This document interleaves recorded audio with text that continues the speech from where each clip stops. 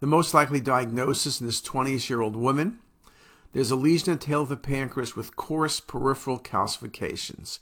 Now, serous cystadenomas can have calcifications, usually central, but occasionally peripheral, but the patients are usually older. Neuroendocrine tumors can have calcifications, but the lesions are typically vascular, and this is not vascular. And MCNs are indeed a thought. They can have peripheral calcifications, and they're cystic, and location body-tail is great for MCN. The thing that makes it easiest for you in this case is the fact the patient's 20s. If the patient was in their 40s, then I would say, yes, it's going to be a MCN. So SPEN is the most likely diagnosis.